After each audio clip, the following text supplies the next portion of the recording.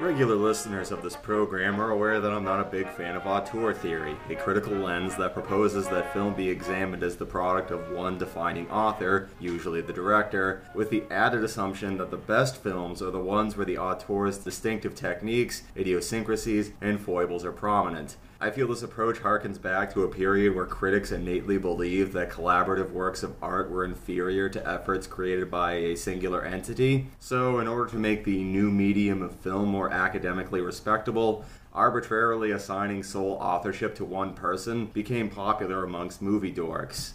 Aside from a handful of very special exceptions, movies are an inherently collaborative medium. Speaking personally, I feel it's usually ridiculous to single out one person as the principal author of something that required hundreds of individuals to create. That being said, the history of Hollywood is littered with big personalities who left unique stamps on every project they were involved with, especially after auteur theory took off in the late 1950s and gave many directors an inflated sense of self-importance throughout the 70s. Auteur theory isn't the way to examine film, but it is a way, and like any other lens, it can reveal things that other perspectives cannot.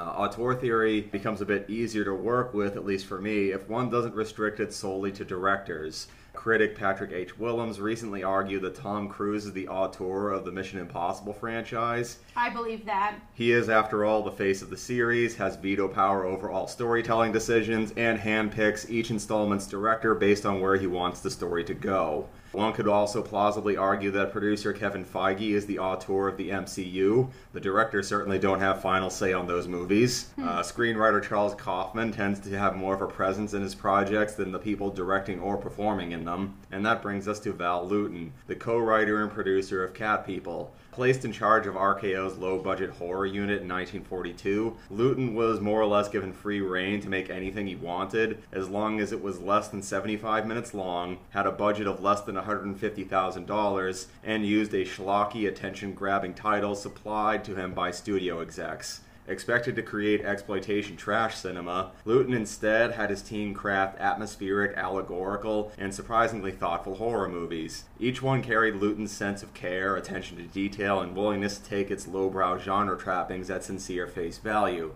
And we will be talking about Cat People, his most famous project. My name is Ryan. This is A Real Deep Dive. Alright, joining me on this one is Rachel. Hello. And also my brother Sylvan. Hi, I am also here.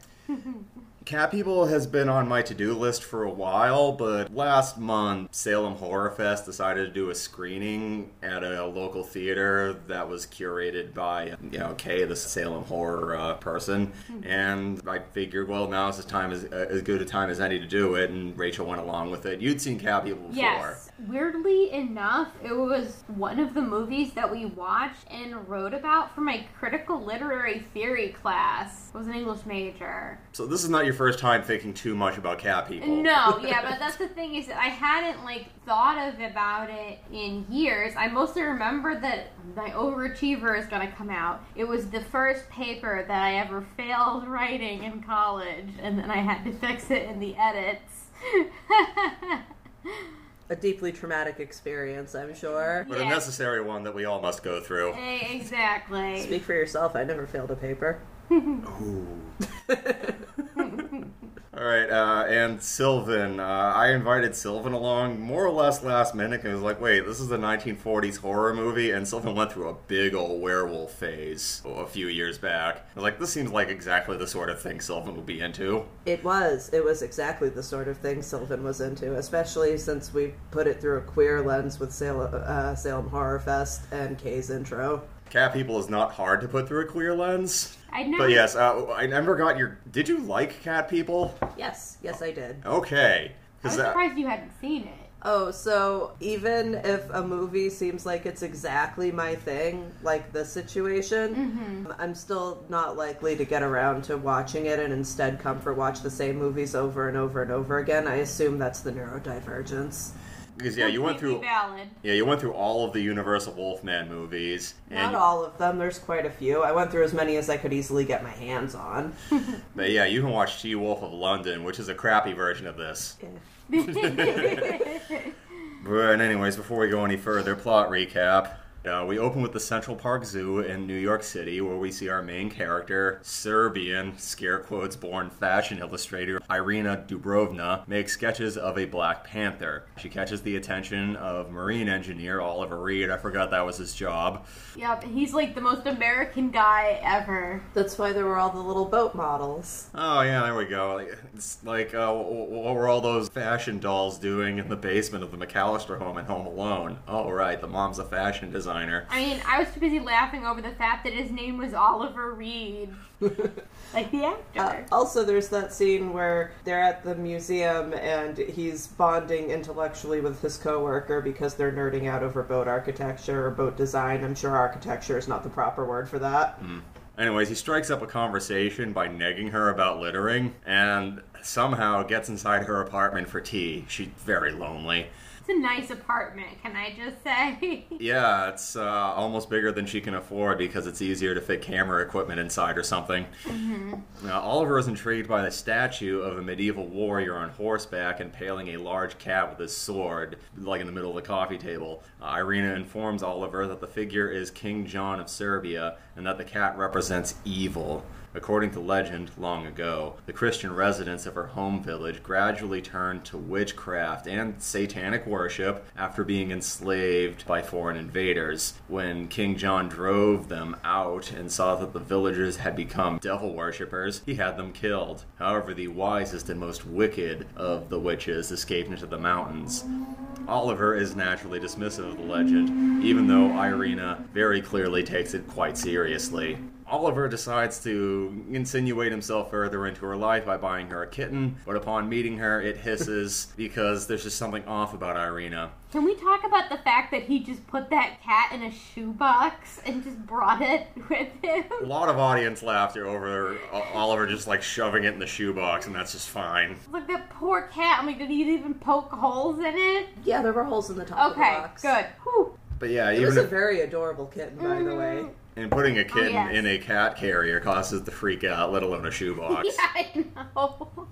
Irina suggests that they go to the pet shop to exchange the kitten for a bird, but when she goes in there, the animals go wild in her presence, and Irina becomes uneasy. Irina gradually reveals to Oliver that she believes that she is descended from the witches of her village, and that she will transform into a panther whenever aroused to passion. Despite this, Oliver asks her to marry him, and she agrees, although she said that, she spent her whole life trying not to fall in love with anyone because she's afraid of her cat transformations. During the dinner after the wedding at the Belgrade, a Serbian restaurant, a cat-like woman walks over and addresses Irina as my sister. That was Simone's voice dubbed in. Irina never consummates the marriage, fearful of the consequences if she should ever get horny in the presence of her husband. They don't even kiss. Oliver is patient with her, but eventually persuades her to start seeing a psychiatrist, Dr. Louis Judd. Possibly the worst man ever of his profession. Judd tries to convince her that her fears stem from childhood trauma and are illusory. Meanwhile, Irina is unhappy to discover that Oliver has confided his marital woes in with his assistant Alice Moore, who is very clearly in love with him. That's some am I the asshole shit right there. Reddit's Am I the Asshole is fun to read, but everyone there is clearly painting the story in a way that favors them. How can you not? When Irina chances to see Oliver and Alice seated together at a restaurant, she follows Alice home. Just as Alice hears a menacing sound, a bus pulls up and she boards it. Menacing sound being rather pantherish. Soon after, a groundskeeper discovers several freshly killed sheep. The paw prints leading away turn into imprints of a woman's shoes. That was such a cool part.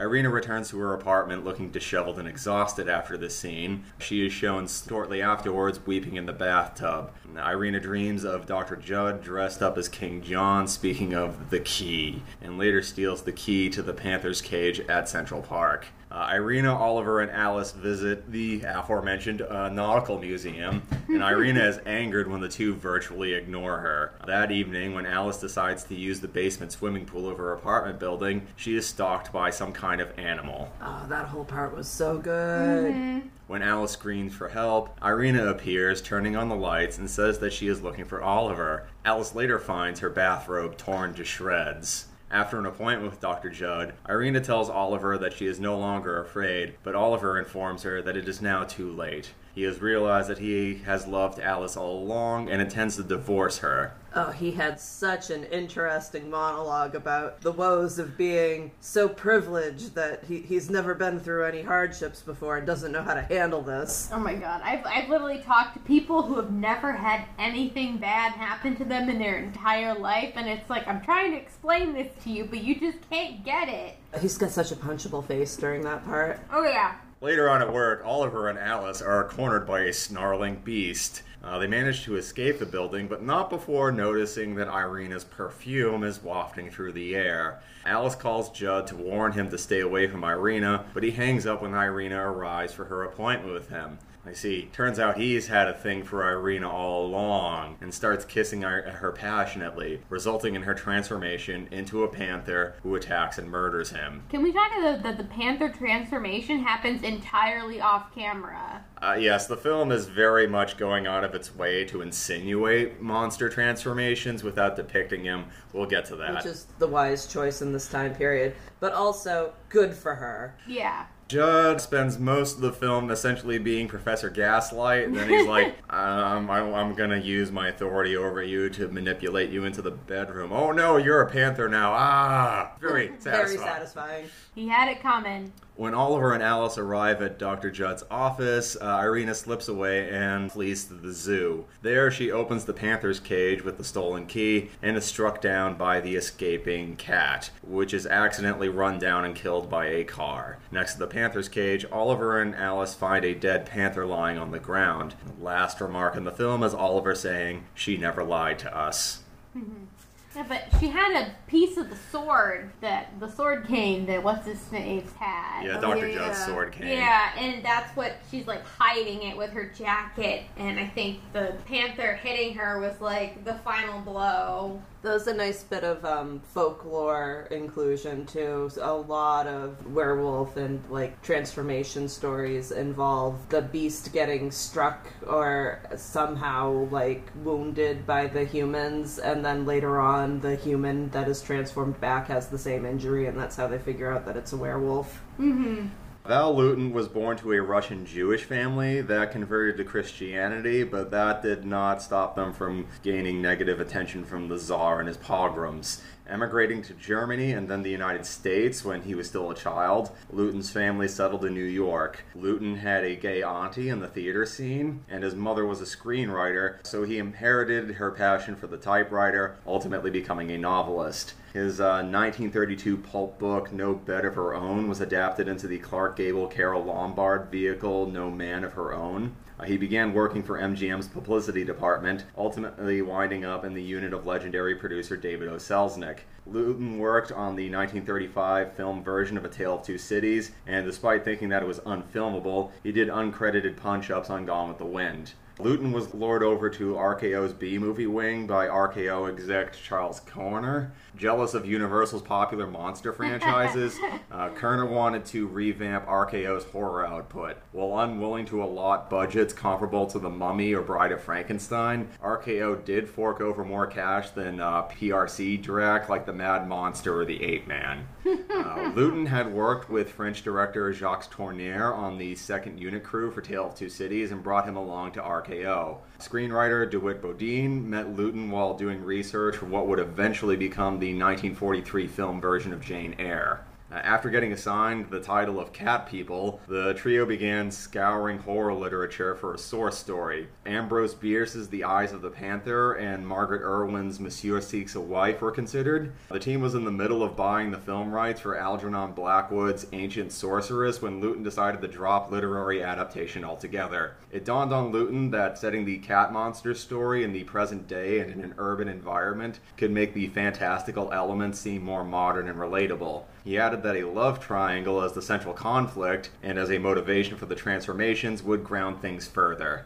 Most accounts credit Tournier, Bodine, and Luton hammering out the script together, although Luton refused official acknowledgement. While he wrote every movie he produced, Luton would only accept screen credit on occasion, and even then only through one of the pseudonyms he employed during his pulp years.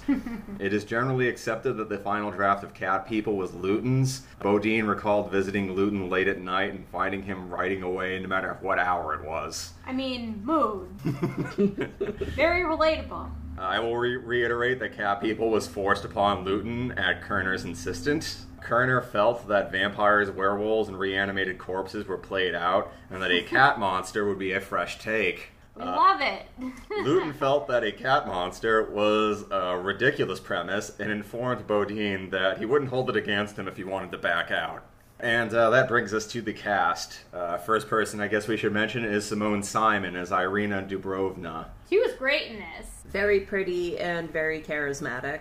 She was specifically sought out for this part by Luton. He was inspired by Kathleen Burke's casting in The Island of Lost Souls. Luton believed that hiring a menacing vamp as Irina would be a mistake. I agree. He wanted Simon because, according to Luton, she had the screen presence of someone soft, cuddly, and seemingly not at all dangerous, which would belie the menace underneath. She also has beautiful eyes. Yeah, and, like, you need someone with that, like, you know, magnetism that you get from early Hollywood leading ladies to sell the role because, like, men become obsessed with her very easily. And, you know, entitled douche bros not taking a no and all that is not unusual or anything, but it does make a lot of sense. Simon was one of France's earliest screen celebrities. She's not actually Serbian, by the way. No! Yeah, man, I wouldn't have guessed. Damn. Simon had a mixed reception once Hollywood snapped her up. Unlike many other foreign actors of the time, Simon only got a few weeks of English classes before she got shoved onto movie sets. Simon soon gained a reputation for being snooty, aloof, and temperamental on set, something that she often blamed on Americans being more boisterous and extroverted when compared to her very French disposition. Hollywood also struggled to find suitable roles for Simon, although she did distinguish herself in The Devil and Daniel Webster, which came out a year before Cat People. Simon went back to France shortly after World War II ended and never looked back. She's a legend in French cinema. Over here, she's known as the actress from Cat People. I mean, good for her. So, like, you know, the tension of the immigrant not having her society and background respected, she had some inspiration to draw from. Yeah, I mean, a great deal of that came from Luton's own personal backstory, in case that wasn't obvious, but yes. Hey, little column A, little column B. Well, no, they both needed to communicate that in different ways for this to work. Also, the director was an immigrant. Lots of immigrants in this movie, in case that isn't obvious in terms of the storytelling.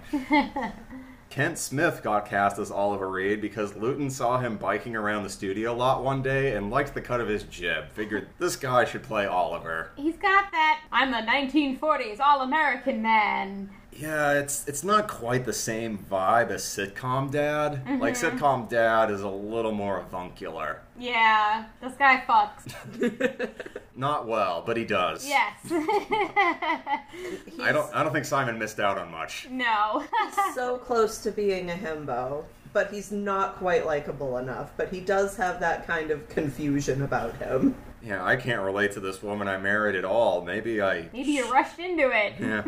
And the, you know, totally unearned confidence in everything he does. Mm-hmm. Emotional affair with his coworker. Luton wanted Jennifer Jones to play Alice Moore, but David O. Selznick cock-blocked him. He had plans for her, so he had to settle on a newcomer named Jane Randolph. This was one of her earliest parts, and she didn't really do too much after this. Yep, she's fine. I liked her until I didn't. She's very good in the stalking scenes. Yeah. That pool scene, a lot of it depended not only on the cinematography, but also on her facial acting and her body language. No, I definitely like her and her performance. It's the character where I was like, yeah, she's great. Oh, no, she's horrible.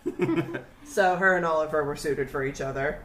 I think the bus scene is absolutely terrifying. Yeah, we will talk a bit more about the bus scene when we get to the shooting. But first, Tom Conway as Dr. Lewis Judd. Got that, shitty transatlantic accent going on. And it's also a very 1940s Hollywood transatlantic accent. Yes. He played his part fine. I hated him. Yeah, I think he did a great job. Perfectly cast. He had his smarmy little mustache, his cravat. Yeah, Conway made the protagonist seem very unsafe whenever he was around. Yep. Yeah, Conway became one of Luton's regulars. He reprises his role as Dr. Lewis Judd in The Seventh Victim, because if we needed to expand upon any of the characters and Cat People, needed them to show up in subsequent films, it was definitely Dr. Judd. You needed to know more about Dr. Judd's past. What? Oh, his past. I was going to say, we had a very satisfying kill. They didn't take that away from us, did they? That's acceptable. The pool scene was shot at the Royal Palms Hotel, since scouts felt that the area was claustrophobic and would lend itself to shadowy mood lighting. I agree. Well done, scouts. RKO producer Lou Ostrow demanded that Tournier be fired 3 days into the shoot. Luton appealed to Kerner, who took a look at the rushes that Ostrow hated and decided that, they're fine, it's good enough, it's a B movie. Why is he agonizing over this shit? Yeah. Simon frequently clashed with her co-stars and with Tournier, apparently halting production for a day by deliberately pouring coffee on one of her dresses out of spite. Randolph felt that Simon resented her, and she was constantly stepping on her lines and attempting to upstage her. Tournier got fed up with this and chewed Simon out in front of everyone in French one day, which apparently really pissed her off. Oh. RKO insisted that the crew shoot a live panther for the drafting room scene. Luton and Tournier wanted to imply Irina's transformations with shadow and leave it up to the audience to decide for themselves if she actually became a cat monster or not. As such, they did everything they could to minimize the panther's presence in Cat People, much to RKO's later annoyance. Put a pin in that. Bodine claimed that the famous pool scene was inspired by a childhood incident where he almost drowned. Tournier said that the pool scene came about because he was once surprised by a pet cheetah while swimming in a friend's pool. Jesus Christ. Is there anything more to that story? Why was there a pet cheetah? I don't know, a eccentric Hollywood person who thought it was cool to have a cheetah. Yeah, that's like Jack Johnson had one. That's some Hollywood bullshit right there. There was a trend in the 1920s of people walking live panthers down the street. It didn't last very long. I wonder why. Yeah, it's certainly not an inherently bad idea that needs to be explained to people. Simon believed that her acting in the pool scene was embarrassing. I thought she was fine. Yeah, she seemed distant and a little spaced out while she was talking to Randolph, and I think that I was completely fine with the scene. But Simone's acting in Cat People has been a sore point for many critics over the years, but we'll get back to that. Cat People came in at a final cost of $144,000, which was $20,000 over its proposed budget, but still within the upper limit of the parameters. Mark Robson was assigned to edit Cat People after the failure of The Magnificent Ambersons. Robson interpreted this as a punishment. RKO got burned real bad with their working relationship with Orson Welles. They took a bath on both Citizen Kane and Ambersons, and part of the reason why they put more money into their B movies is because, as Kay put it at the presentation, they were done with genius. Now they just want basic showmanship. Robson's main contribution to Cat People was cutting the scene where Alice grows increasingly more anxious as she walks alone through the park at night. She recoils at a sudden strange noise that turns out to be a bus's air brakes. Robson claims that the loud brake noise he added was an accident, but he elected to keep it since he thought it would be a strong fake-out that would keep the audience on the edge of their seats. Well, I agree. This effect, nicknamed the Luton Bus, would be repeated in most of Luton's RKO horror output from here on out. It is a very early example of the jump scare in horror cinema. Some people claim it is the first jump scare, although if you're a horror movie nerd, you can probably think of 3 or 4 earlier ones off the top of your head. Jump scares, I think, can be really cheap in a horror movie, but when they're used well, they're used well. And I think this is definitely one of the examples of it. Enough that this scene it did make it onto Bravo's 100 Scariest Movie Moments. Yeah, even though at this point we've been jump scared to death, it did feel very novel. Mm-hmm. Roy Webb's score for Cat People was influenced directly by Simon. Luton caught her absent-mindedly humming to herself one day and quickly whisked her off to Webb to repeat the melody, and it became Irina's core motif. Aw, that's actually really cool. RKO execs hated Cat People, thinking that it was too subtle and deliberately paced to be a proper horror movie. They wondered aloud about why there weren't any monsters in this damn monster movie. It's just subtle, guys. It's subtle. A test screening of Cat People was preceded by a Disney cartoon starring Figaro, which caused many in the crowd to sarcastically meow at the screen throughout the showing. According to Bodine, the audience did settle down and get into the movie eventually, though. That's good. I gotta say, if you want a horror movie with a lot of monsters in it, you do need a budget. Otherwise, you're gonna get artsy shit like this where they creatively try to work around it. Or you're gonna get something like The Ape Man. Yeah, exactly. Cat People got eviscerated by critics. Its contemporary reviews are almost exclusively terrible. Critics lambasted it for being ponderous and awkwardly structured. They felt it was way too long, even though it is like under 75 minutes. Mm-hmm. The acting was also given a degree of scorn, particularly Simon's struggles to enunciate fully in English. They also thought her accent was ridiculous in this movie. And even retrospective reviews kind of jump on that. I am not an expert on Serbian accents. I'm assuming that it's terrible, but I think in isolation it works. Yeah, I think so. If there were more people trying to do the accent, then it would have been kind of goofy. Cat People was a success at the box office and ran in theaters for so long that more than a few critics saw the film again and then a few months later revised their opinions to be a little more positive. Yay! The movie's artful use of shadow and its focus on psychological underpinnings drew guarded praise from a few of these revisionist critics. I mean, it really is just beautifully shot. Kay referred to it as like a proto-film noir concept, and yeah, I don't know, I thought it was beautifully done, all of the contrasting light and dark. Especially the stalking sequence in the pool. It definitely looks like a European movie. A bunch of French guys who looked at those German guys and he was like, yeah, they know how to compensate for a lack of budget.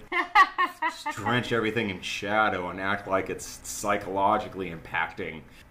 Cat People's box office earnings aren't fully known. This is a common trait for most movies made during this time. It is easy enough to find claims that it grossed $4 million, although some sources come to a much lower estimate. Either way, Cat People was massively profitable, even under the lower figures. RKO re-released it in 1952. Nice. The Curse of the Cat People followed in 1944. Following Alice and Oliver's daughter, Amy, going through a traumatic coming-of-age adventure. Simon returns as Irina's ghost, who helps Amy with her self-actualization. Curse of the Cat People was at least partially based on Luton's lonely, sometimes dangerous childhood, and the film's climax, where Alice gets lost in the woods, is taken from one of his personal memories. He has occasionally cited it, or at least according to people who talked to him years later, as the film that meant the most to him. It is a very weird movie that has little to do with its predecessor's tone and themes, despite retaining much of the original's cast. Luton unsuccessfully tried to have the title changed to Amy and Her Friend. And it's a Christmas movie. Yes, it's one of those sort of Christmas movies like The Shop Around the Corner or Lethal Weapon. Die Hard. Die Hard's one of those. I'm excited to see this one. Yeah, I haven't seen Curse of the Cat People. It sounds good, though. I really like Curse of the Cat People. I think I like it more than the first Cat People. I'm partially doing this so I can do Curse of the Cat People later. Smart. 1943's The Seventh Victim was directed by Robson, produced by Luton, and co-written by Bodine. As I already mentioned, Tom Conway returns as Dr. Judd and deals with another woman haunted by fears that may or may not be supernatural. Many, including Conway, consider The Seventh Victim to be an unofficial Cat People sequel. I'll have to check it out. Decades later, Taxi Driver screenwriter Paul Schrader directed a Cat People remake in 1982. Aside from a nod to the pool scene, it doesn't have much in common with its forebear, focusing upon a male cat monster instead of a female one. It's a lot hornier and has an ambivalent reputation critically. The most enduring element is probably the score by Giorgio Moroder and David Bowie. The theme song was re-recorded by Bowie on his album Let's Dance. That is probably what most people know it from. So yeah, if I introduced Cat People in the beginning and you were thinking about putting out fire with gasoline, indirectly, yes. I mean, also, Tarantino uses that song memorably in Inglourious Basterds. Yeah, he uses the version from the 1982 Cat People movie. Okay. Cry of the Werewolf in 1944 was Columbia's attempt to respond to the success of both Cat People and Universal's The Wolfman. Cat People was originally issued to compete against The Wolfman and almost made as much money as it. Yay, cat! Jungle Woman, The Soul of a Monster, The Woman Who Came Back, She-Wolf of London, The Catman of Paris, Cat Creeps, Cult of the Cobra, Daughter of Dr. Jekyll, The Creeper, and The She-Creature all attempted to emulate Cat People and or The Wolfman. How'd they do? Featuring cursed transformations, a shadowy visual style, or both. Some of them did better than others. Director Curtis Harrington made 2 direct tribute films to Luton's work. 1961's Night Tide is essentially cat people with a mermaid instead of a cat monster. Ooh. 1973's The Cat Creature was a more overt take on it. Harrington even cast Kent Smith in it. The comics character Pantha was introduced as a supporting feature in Vampirella magazine. This is another riff on cat people. Pantha is a sex worker who could shapeshift into a panther. She was likely derived from cat people, although I don't know that for sure. However, unlike Irina, the motivation for Pantha's transformations was not romantic jealousy, but defense against sexual assault. Most of Pantha's victims were creepy men who felt entitled to her body, which gave the series a quasi-feminist revenge fantasy element. I'm gonna have to check that out. Yeah, I'm gonna check that out. You sold me on that. I mean, I don't want to overstate the empowerment subtext here. This is 1970s Vampirella, a series intended primarily for 15-year-old boys who weren't brave enough to sneak into local screenings of Halloween or The Hills Have Eyes. I will always be okay with stories about supernatural monsters murdering creepy men. Exactly. It is male-gazy as hell and is unsophisticated by grindhouse standards. That's okay. Still, it is an interesting time capsule if you want to track down Pantha. I mean, some of those things are fair for their day, and maybe even better than their day. I mean, you know I like things like Tales from the Crypt and Twilight, so just assholes getting what they deserve by monsters, yes. You might be able to get into Pantha, although her 90s and 2000s reboots make her more of like a cursed Egyptian princess. Like in the 90s, they made Vampirella the descendant of Lilith instead of a space alien from the planet Draculon because they wanted to make Vampirella less silly. But Draculon is such a good name. I know, I love that she is an alien from the planet Draculon.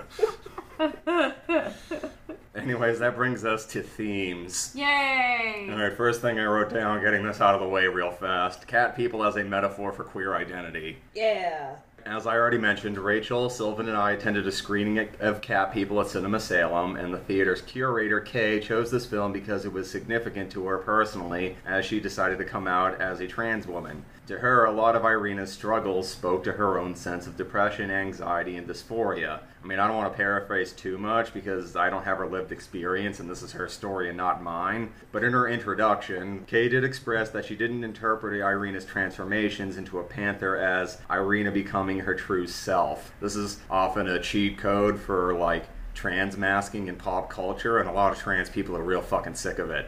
To Kay, Irina's feline manifestation was symbolic of her suicidal ideation. The film does paint it explicitly in the stated text as a desire for death. It is not uncommon to look at Cat People as a lesbian film on top of that. Irina's relationship with Oliver is easy to read as aromantic, and her fixation upon Alice comes with a noticeable degree of intensity.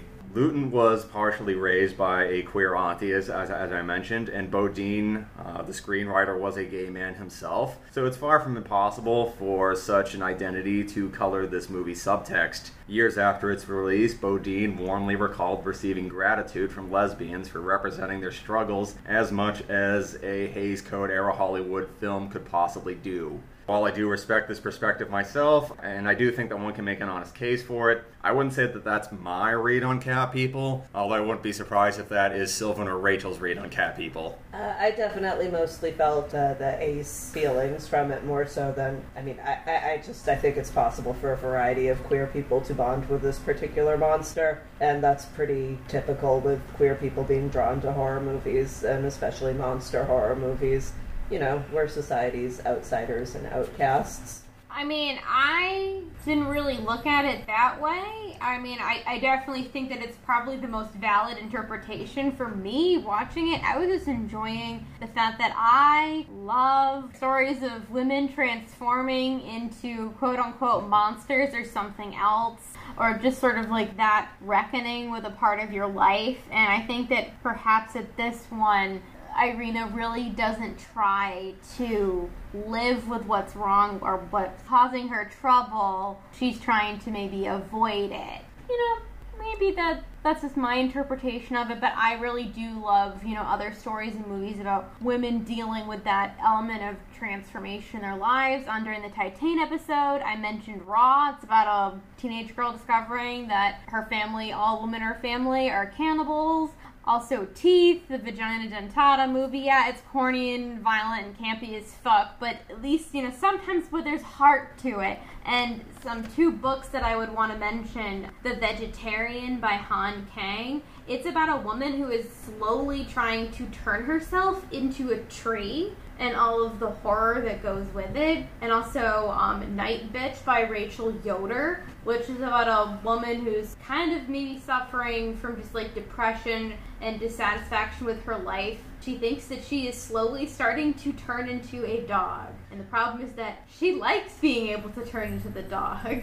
Alright, I mean, my read on Cat People is that Irina is not aromantic or disinterested in her husband. I think she's horny as fuck and has been programmed to be ashamed of that. Which leads me to my next point. Cat People is a metaphor for patriarchy and female oppression. Whoa! It's like, I know you have, trad Cath in there, but I was like, that's a very Catholic thought for you, Ryan. Before we go on, though, I did not detect really any interest from her character, actually, in Oliver. Like, that was a part of the movie that kind of, like, took me out. I thought the vibe that I got was maybe that it was something that she felt like she ought to be trying to do, Ooh, and yes. that's where the war was coming from. But whenever she's around him, like Kay had said, she has much more passion and natural behavior and whatever when she's in the society of women.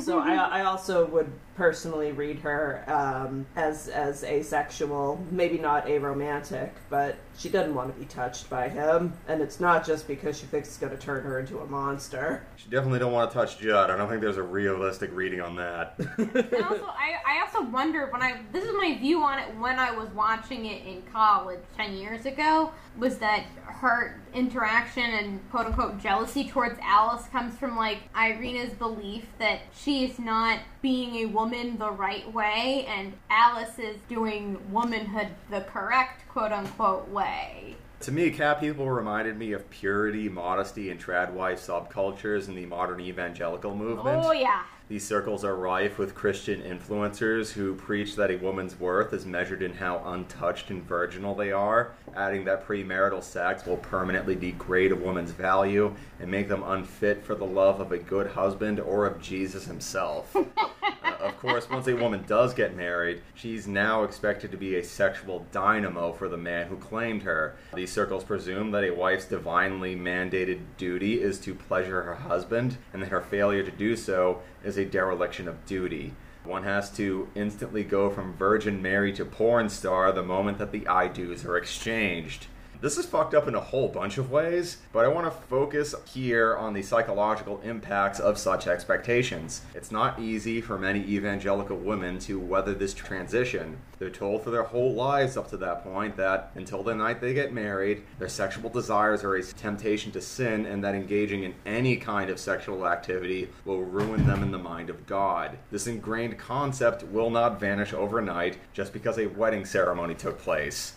For one thing, many evangelicals grew up in an environment that did not have frank, honest, and educated instruction about sexuality, safer sex, and consent. This leads many a young Christian couple borrowing stuff they saw on Pornhub with disastrous results. However, this can also cause physical issues. Vaginismus is incredibly common amongst evangelical women for reasons that I don't think I need to expand upon. I think, it's pretty obvious why. And as I said, my read on Cat People is that Irina is incredibly attracted to other people, but she's too sexually repressed to act on it due to the superstitions of her background. In my eyes, Irina's transformations occur because of romantic jealousy and as a defense mechanism for internalized trauma. Speaking of which, something that happened a couple of weeks ago. Recently, conservative ideologue Steven Crowder had a messy public divorce. The most visible event connected to this news was a leaked video where Crowder taunts, berates, and ridicules his very pregnant wife for her desire to use the car to run errands when Crowder wanted to use it to go to the gym. A common remark made about this video was confusion over Crowder only having one car since, he's a millionaire conservative influencer. The more savvy commentators noted that this sort of thing is common in abusive relationships. Having one car means that Steven Crowder can more easily control when his wife can leave the house on her own. Abusers tend to exercise such levels of control over who their partner can talk to, what they're allowed to wear, and so on and so forth. Crowder encouraged this interpretation when, while going through his especially ugly divorce proceedings, started railing against the concept of no-fault divorce, which, if you're not familiar, is something that American conservatives have been denouncing for a while now. Basically, no-fault divorce is an agreement to end a marriage without the need to demonstrate abuse, infidelity, or any other kind of wrongdoing by either party. Abuse and infidelity are tough to legally prove even when the judge has no biases, so instituting no-fault divorce was good news for women trapped in shitty, loveless marriages. It gave them power to leave. It's pretty much the only good thing Ronald Reagan ever did. Yeah, I think I mentioned this before in the Pleasantville episode, is that when no-fault divorces went through, the murder rate for men went down because, well, if a woman really, really, really does not want to be with her husband anymore and she can't leave and she can't get a divorce, she might as well be grinding up something special into his coffee. Yeah, women's suicide rates also went down. Yep. Crowder and his ilk, however, hate the idea of women leaving marriages without the husband's permission. They cite cherry-picked statistics about rising divorce rates and the effect that divorce has on kids, but I suspect the real motivation is that they want more control over their women. Besides, divorce rates have actually leveled off in the wake of no-fault divorce. There was a spike immediately afterwards, but around the 90s or so. Also, I think that raising a child in a shitty, loveless, and possibly abusive marriage is worse than splitting up and sharing custody. Irina lives in a world where owning a uterus makes her a second-class citizen. Her ability to find gainful employment is limited, her personhood is set to higher standards, and there's even a plot point highlighting that Irina can be committed to a mental institution on all of her say-so without her input. What's interesting, though, is that, we know that because of the historical context and all that, but in the movies world, she's doing fine when Oliver elbows his way into her life. She's got a beautiful place that doesn't he move in with her? Yeah. And she's got a profitable, high, glamorous career. Mm-hmm. I mean, he probably moved into her place because they couldn't afford another set, but yeah, still, that plot point stands. Mm-hmm. Oliver decides to divorce Irina because if he did commit her to a mental institution, he'd be legally responsible for Irina's care and therefore would be unable to marry Alice. Wonderful guy. Women are still socially and legally oppressed by patriarchy today, but strides have been made, like in the whole mental institution thing. I think that went away, the 70s? Within living memory. Mm-hmm. However, this progress has been recent, and certain events have demonstrated its vulnerability. People like Crowder would like to send us back to 1942 or even further if we let them. And the last thing I wrote down was cat people as a metaphor for the immigrant experience. I was born in the country I live in, so I have the least to say about this point, lived experience and all that, as I brought up before. But I do think this point is integral to the subtext of cat people, and I want to at least touch upon it here. I was gonna say, we're not a great crowd to try to address this one. Yeah, but we're gonna bring it up anyway, because it'd be a disservice not to, I think.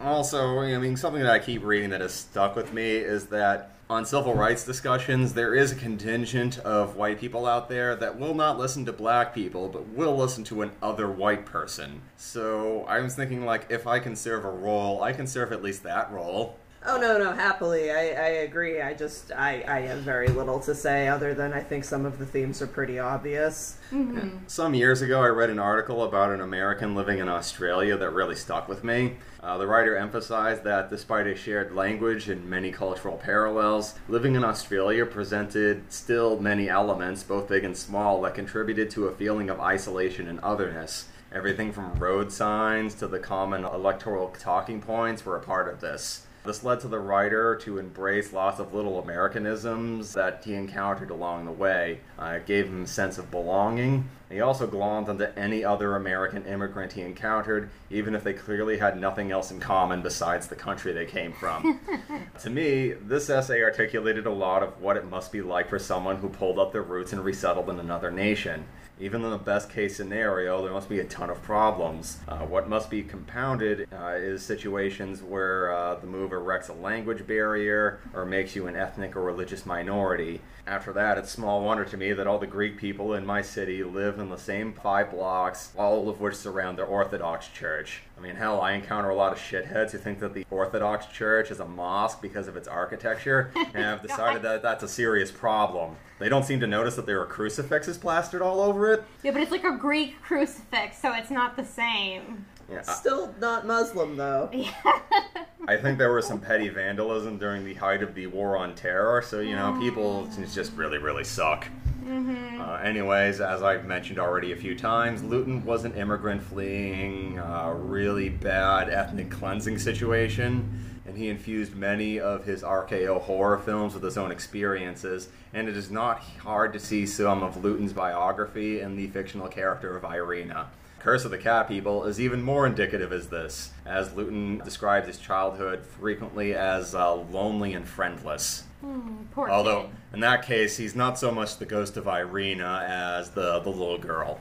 Alright, and that is everything that I have written down about cat people. Is there anything that either of you would like to say about cat people before we close things out? Men suck. Turn into panthers and eat them. Yeah, I agree. This is not an official endorsement. If you turn into a panther and eat a man, we are not liable. Thanks for listening to everybody. Good night. Meow.